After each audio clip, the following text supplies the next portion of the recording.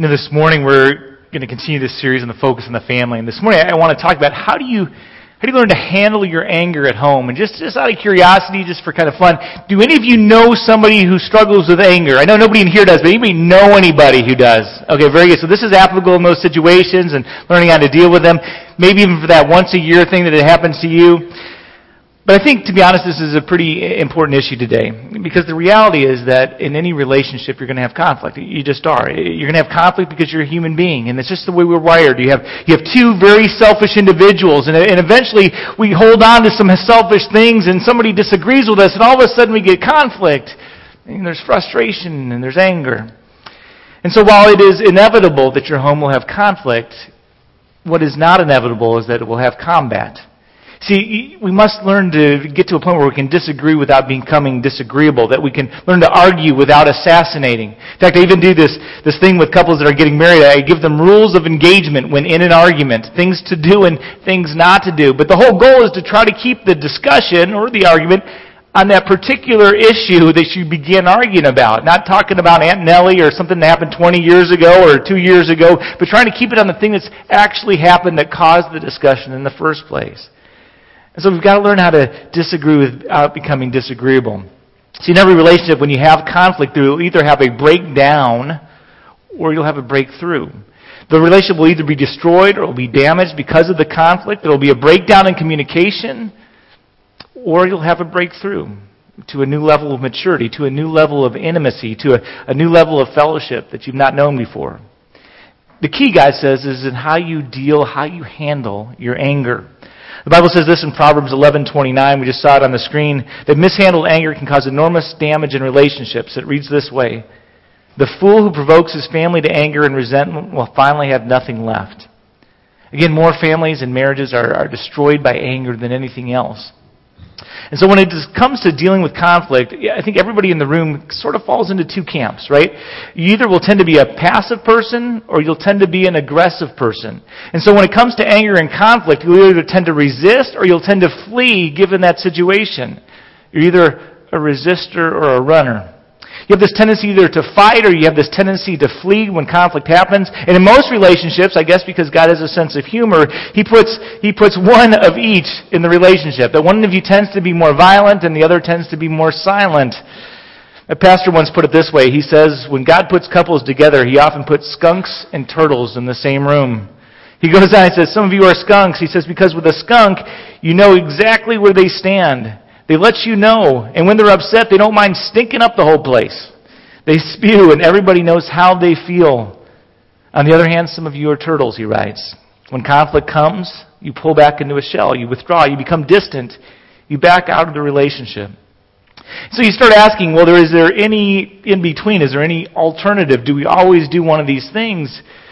And God says, yes, there is actually one extra way, one other alternative. See, at any point in your life, you're moving in one of three different directions. It's just the way we are. You're either moving against people in anger, toward people in anger, against people as you're fleeing and out of fear, or you're moving with people in love. There's always one of those three ways that you're moving in life. And the idea with anger control, or learning to control your anger, is not to eliminate anger, because you just can't. But it's to learn how to express anger in appropriate ways where you benefit, where the person in your life benefits. Again, because anger, to be honest, is not a sin. Today we're going to be talking about this very important skill and how do we express our anger in a helpful way, in ways that keep it on the subject that we started talking about to begin with, in ways that we can get through the thing that caused the anger in the first place. Learning to deal with how you feel. And so this morning I want to take a look at how do you handle your anger. What do you do when you get angry? Now, as we go through this, we'll find that God gives us 5 things in His Word. And each one, I think, is very helpful. And each one, they kind of provide a step system where you do one and then the other. But you could probably do them in a variety of orders. But the first one is pretty much the same. And it's where we start in so many different discussions on this. It's just that we have to admit what is really there. We have to admit what God knows, what everybody else knows. We have to admit our anger. In other words, we need to stop denying it. Stop pretending that it's not there. When I'm angry, I just need to say, guys, I'm angry. And you know what that's helpful for everybody else? They go, oh, that's why you're acting that way. Okay, it helps me put a perspective on you because you're frustrated right now. In Ephesians 4, verse 25 and 26, Paul writes this.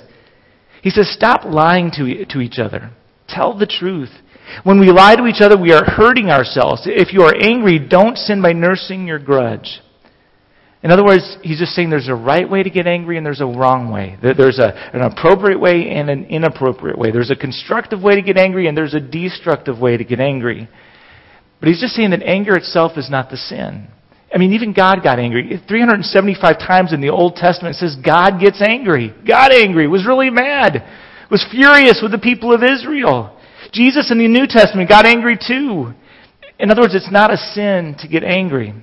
In fact, if you never get angry in any relationship, it's because you're kind of ignoring what's really there. You're ignoring the reality of things. There are some things, to be honest, that you ought to get angry about. Sometimes anger just means I care. Sometimes anger is a loving response. Sometimes anger says, I'm not going to stand by and watch you waste your life. When you have this idea as a Christian that we should never get angry, not only is it unreasonable, it's also unbiblical. Because we find that God got angry all the time. And so it's not that you get angry, and it's not how you get angry. It's what you do with that anger that makes it sinful or not. And so how do we begin to learn to get angry without sinning? He goes back to this first point. He says, well, stop lying to each other. In other words, it's wrong to deny it when you get angry. But maybe you've had some kind of conversation like this. You're angry. No, I'm not angry.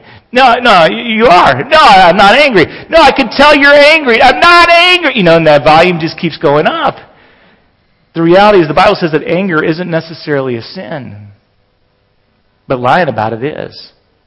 See, the reality is that when you're angry and you won't admit it, you're now sinning because lying is a sin. And so the starting point in anything is to admit that we're angry, to admit the anger in the first place because I can't work on it until I do.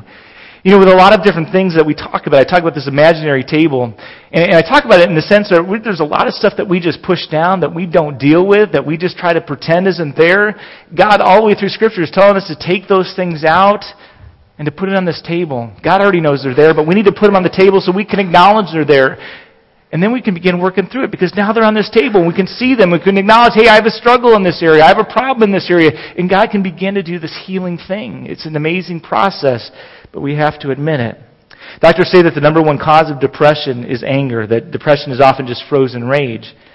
And it's this angry feeling stuffed down, taking its toll out on the body in the form of depression. My guess is there would be a lot of people here this morning even that maybe have been depressed or are depressed. And they keep asking the question, why am I so depressed lately?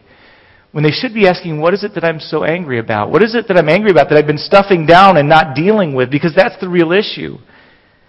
And so what am I angry about that I don't want to admit?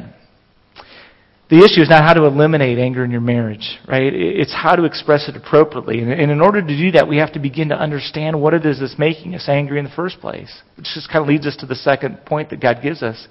And that's this, that we've got to learn to understand and reflect before reacting. It's so important. When you get angry, have you ever noticed that sometimes your mouth runs faster than your mind? I mean, sometimes you say things, and even as you're saying them, you're like, oh, no, I need that back. It's going to cause problems. We're going to fight about something else now. Our mouth just goes. And so we need this process where we can just find out moments in time or a few moments in time just to catch up our minds so that we don't say those dumb things. The reality is, as you look at this, when you get angry, you need to put your mind in gear, God says, before you open your mouth. Because a sharp tongue is one of the quickest ways to cut your throat. I'm a Lions fan, so as you can imagine, they probably get angry a lot because they don't do any good half the time. But they had a receiver up until recently named Titus Young, and Titus he struggled with rage. He really did. He hit a couple of his teammates at different times. He was suspended 3 different times during the course of last year. Confrontations with other players, confrontations with the coaches, all sorts of different things. About a month ago, he went on at least 2 Twitter rants against the management, against the coaches, against everybody on the team. Finally wore his welcome out, and so they cut the guy. Unfortunately, he was a really talented receiver. I mean, he would have been great. But he just couldn't control his tongue. A couple days later, St. Louis Rams picked him up. And so you look at that and you say, oh, he's not paying the penalty. He's not paying the price. But he did. He went from making millions of dollars a year to league minimum. He couldn't keep his mouth quiet. He couldn't still his frustration. And whenever you do that, you kind of cut your own throat. Why? Because angry words come easily. In fact, the key word in anger management is the word think. In Proverbs 13, verse 16, it says, sensible people always think before they act. And so you first need to learn to stop and just to kind of look at what's going on. Figure out what it is that you're so frustrated about. Get your mind caught up before you open your mouth. Thomas Jefferson once said this, if you're angry, count to 10. If you're still angry, count to 100. And you know, it works. We just need to figure out a way to get away from the keyboard before we press send on the email, or to get away from our phones or our iPads or iTouches or whatever before we press send on the text. We need to find enough time where we just think just a little bit before we open our mouth and we say those things that we can't take back. To be honest, when we find that time, it still works. More than anything else, you need to buy yourself some time when you get angry so you can stop, take a look back, and say, how do I really want to respond in this situation? God goes on then, he says, okay, once you've got there, now you need to learn to release your frustration, your anger appropriately. In Ephesians 4, verse 26, it says, if you become angry, and you will from time to time, don't let your anger lead you into sin. Notice again, this verse says, is it possible to be angry without sin? There's a lot of things in life that happen that are going to arouse anger righteously. There just are. Anger is not a sin. Again, it's what you do with the anger that makes it a sin or not. And so again, there's a right way and there's a wrong way to get angry. There's an appropriate way and there's an inappropriate way to get angry. There's a helpful way to express your anger and there's an unhelpful way to express your anger. Because when I express my anger in a hurtful way, Scripture calls that stupid. And when I express myself in a helpful way, God calls that wise. He calls it maturity. So he says, I need to learn to respond, to release my anger appropriately. And so you start asking, well, how do we do that? This might be one of the most important things I say today. God says you confess it, you admit it, and you admit the cause. Again, because the whole goal is to argue about whatever caused it in the beginning. So not just that you're angry. You admit the cause. It's not just that you're upset or that you're frustrated, even though that's a descriptor, or that you're irritated or that you're insecure, even though those are descriptors. You say things more like this. I'm angry. I'm hurt when you don't pay attention to my feelings. It makes me angry. That's very specific. You can begin talking about that. Or I'm angry. I'm frustrated when you spend money that we don't have, and you can begin talking about that. Or I'm angry, and it makes me feel insecure when you look at women in that way. God says we need to learn to be honest. And I know it's hard to be honest. It takes maturity to be honest about our anger and honest about the reasons for our anger in the midst of those discussions. There's a real vulnerability to that. But you need to ask yourself, is this because I'm hurt? Is this because I'm frustrated? Is this because I'm afraid of something? What is it that's causing my anger? And then you deal with it in that way. And then you repattern your mind. And maybe you do this, maybe not so much as a next step, but after the event, you look at it. In Romans 12:2, it says this, be transformed by the renewing of your mind. I think we've talked about this many times, right? It's the way you act is determined by the way you feel, and the way you feel is determined by the way you think, right? And so if you want to change the way you feel and the way you act, you have to change the way you think. You're acting angry and you're feeling angry because you're thinking angry thoughts. So if you want to stop acting and feeling angry, you got to change your perspective. You got to change the way you're thinking. I know I shared this maybe 6 months ago, but when my daughter first started swimming, I grew up in kind of competitive sports, and so I'd watch her, and I'd get so frustrated. She would do a turn slow and be like, oh, why are you doing a turn slower? Or she'd be in practice, and she wasn't getting the stroke fast enough for me. And I'd get angry, and I'd ask her afterwards, why aren't you figuring this out? And not surprisingly, 2 weeks after she started, she wanted to quit. Apparently I wasn't hiding my frustration well enough. I don't know. And so I figured out at that point when she said that to me, she's going to quit swimming if I don't figure this out. And so I really thought about it. I said, I'm making this all about me. It's about her. And somehow I was able to switch my perspective of being frustrated to just being excited about whatever she was doing. You know what? She loves swimming today because I'm not nagging her anymore about dumb stuff. I don't even know what she's doing. I didn't grow up swimming, so I was criticizing stuff I didn't even understand in the first place. And when I began to understand this is all about me and not about my daughter, I could switch my perspective with her, and I could just have fun and just rejoice when she does well and get excited about the things that she's learning. And it's transformed the way she looks at swim, and it's made it more fun for her. And I just say, when you change the perspective, sometimes you can take things that are totally about you and the responses of anger that come because it's totally about a struggle that you're having. By shifting the way you're looking at it, you can get rid of that anger. It's this repatterning your mind.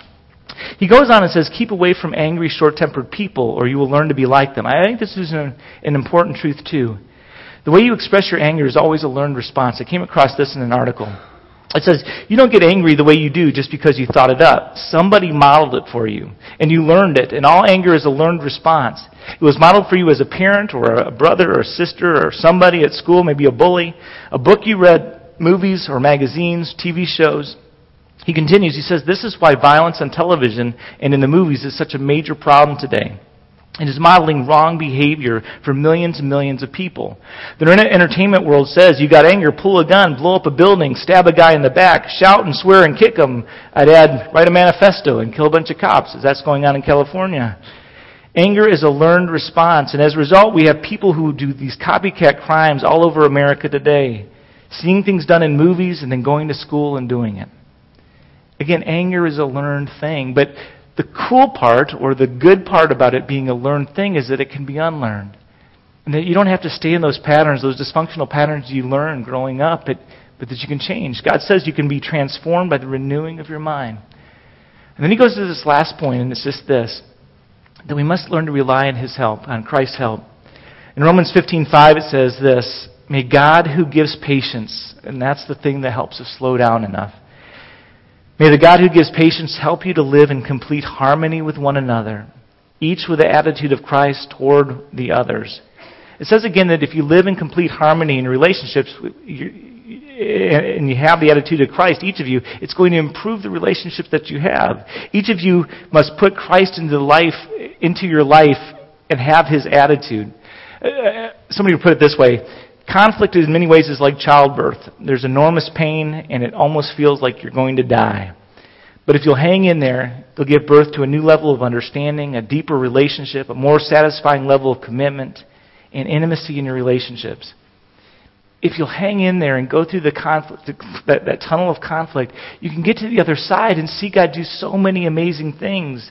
The way to intimacy is through that tunnel of conflict. It's actually dealing with these issues that you started with. It's dealing with these issues on the table. It's getting to the root causes and trying to overcome them. That's how you grow closer together. That's how you alleviate some of the arguments that you're having. You don't ever solve them by putting them in a hole in the backyard because they just keep coming up. And so how does Jesus help us with our anger? He goes to those root causes. He heals the hurts. He relieves the frustration. He puts a salve over the fears. And when Jesus fills you with his love, it pushes everything out. I tell you, there are times when I'm angry, I can get frustrated at anything. When I'm angry, I can get angry at anything. I mean, anything somebody says. But when I'm filled with God's Spirit, it's amazing the things that I can deal with. It's amazing the things that just nothing irritates me. It's an amazing perspective shift that allows me to deal with life in a different way, where I have this ability to handle things because I'm filled with his love. You see, ultimately, anger is just a warning light saying that there's something deeper that we're not dealing with. And in the case with my daughter, I was making it all about me. It was an unhealthy way to view my daughter. It was an unhealthy way to view sports. I was making it all about me, and I had to deal with that so I could have fun watching my kid grow up, and so I could have fun and not make her quit swim because she didn't want a crazy dad. Who does? Not me. So the reality is, it's always a warning light that there's something deeper going on. How does Christ help you deal with your anger? Again, by dealing with the root problems. The Bible teaches from cover to cover that he can heal your hurts with his love. Have you been rejected, abused, misused, mistreated, unwanted, unloved? Yeah, it hurts. But Christ can take some of those past things and he can just wipe it away with his forgiveness. He can wipe it away with his love. He can wipe it away with his care and the hope that he gives of blessing going forward. See, the reality is that when we're filled with his love, you can deal with life in just a different way. And he started asking, well, how do I get to that point? And it's by embracing three things. It's embracing the fact that you matter to God. I think that sometimes it's hard for us to figure that out. But you matter to him. And how do I know that? Because he sent his son Jesus to die for you on the cross. Nobody does that unless they matter. The fact that Jesus doesn't want you to go through this pain and this hurt. That he cares about what you're feeling right now. And you say, well, he lets a lot of hurt happen in my life. How do you know he cares? Because he had his son die on the cross for you, to face the punishment that you deserve to face, the pain, the torture, the mocking that you deserve to face. He had his son do it instead because he didn't want you to go through it. And the third thing is just by embracing the fact that he does all this because he loves you. That for some reason he created you to love you, that you're his kids. And if any of you have kids, you just look at them in a different way. They're important to you. You'll do anything for them, and God has done and will do anything for you. Guys, this anger issue is something that complicates our relationships so much. It creates so much damage. And God today just gives us a way forward to find a healthier way to go about it. He gives us some tools to use so that we don't keep complicating our lives. And guys, He is able. He is a God of power, a God of love, and a God of forgiveness.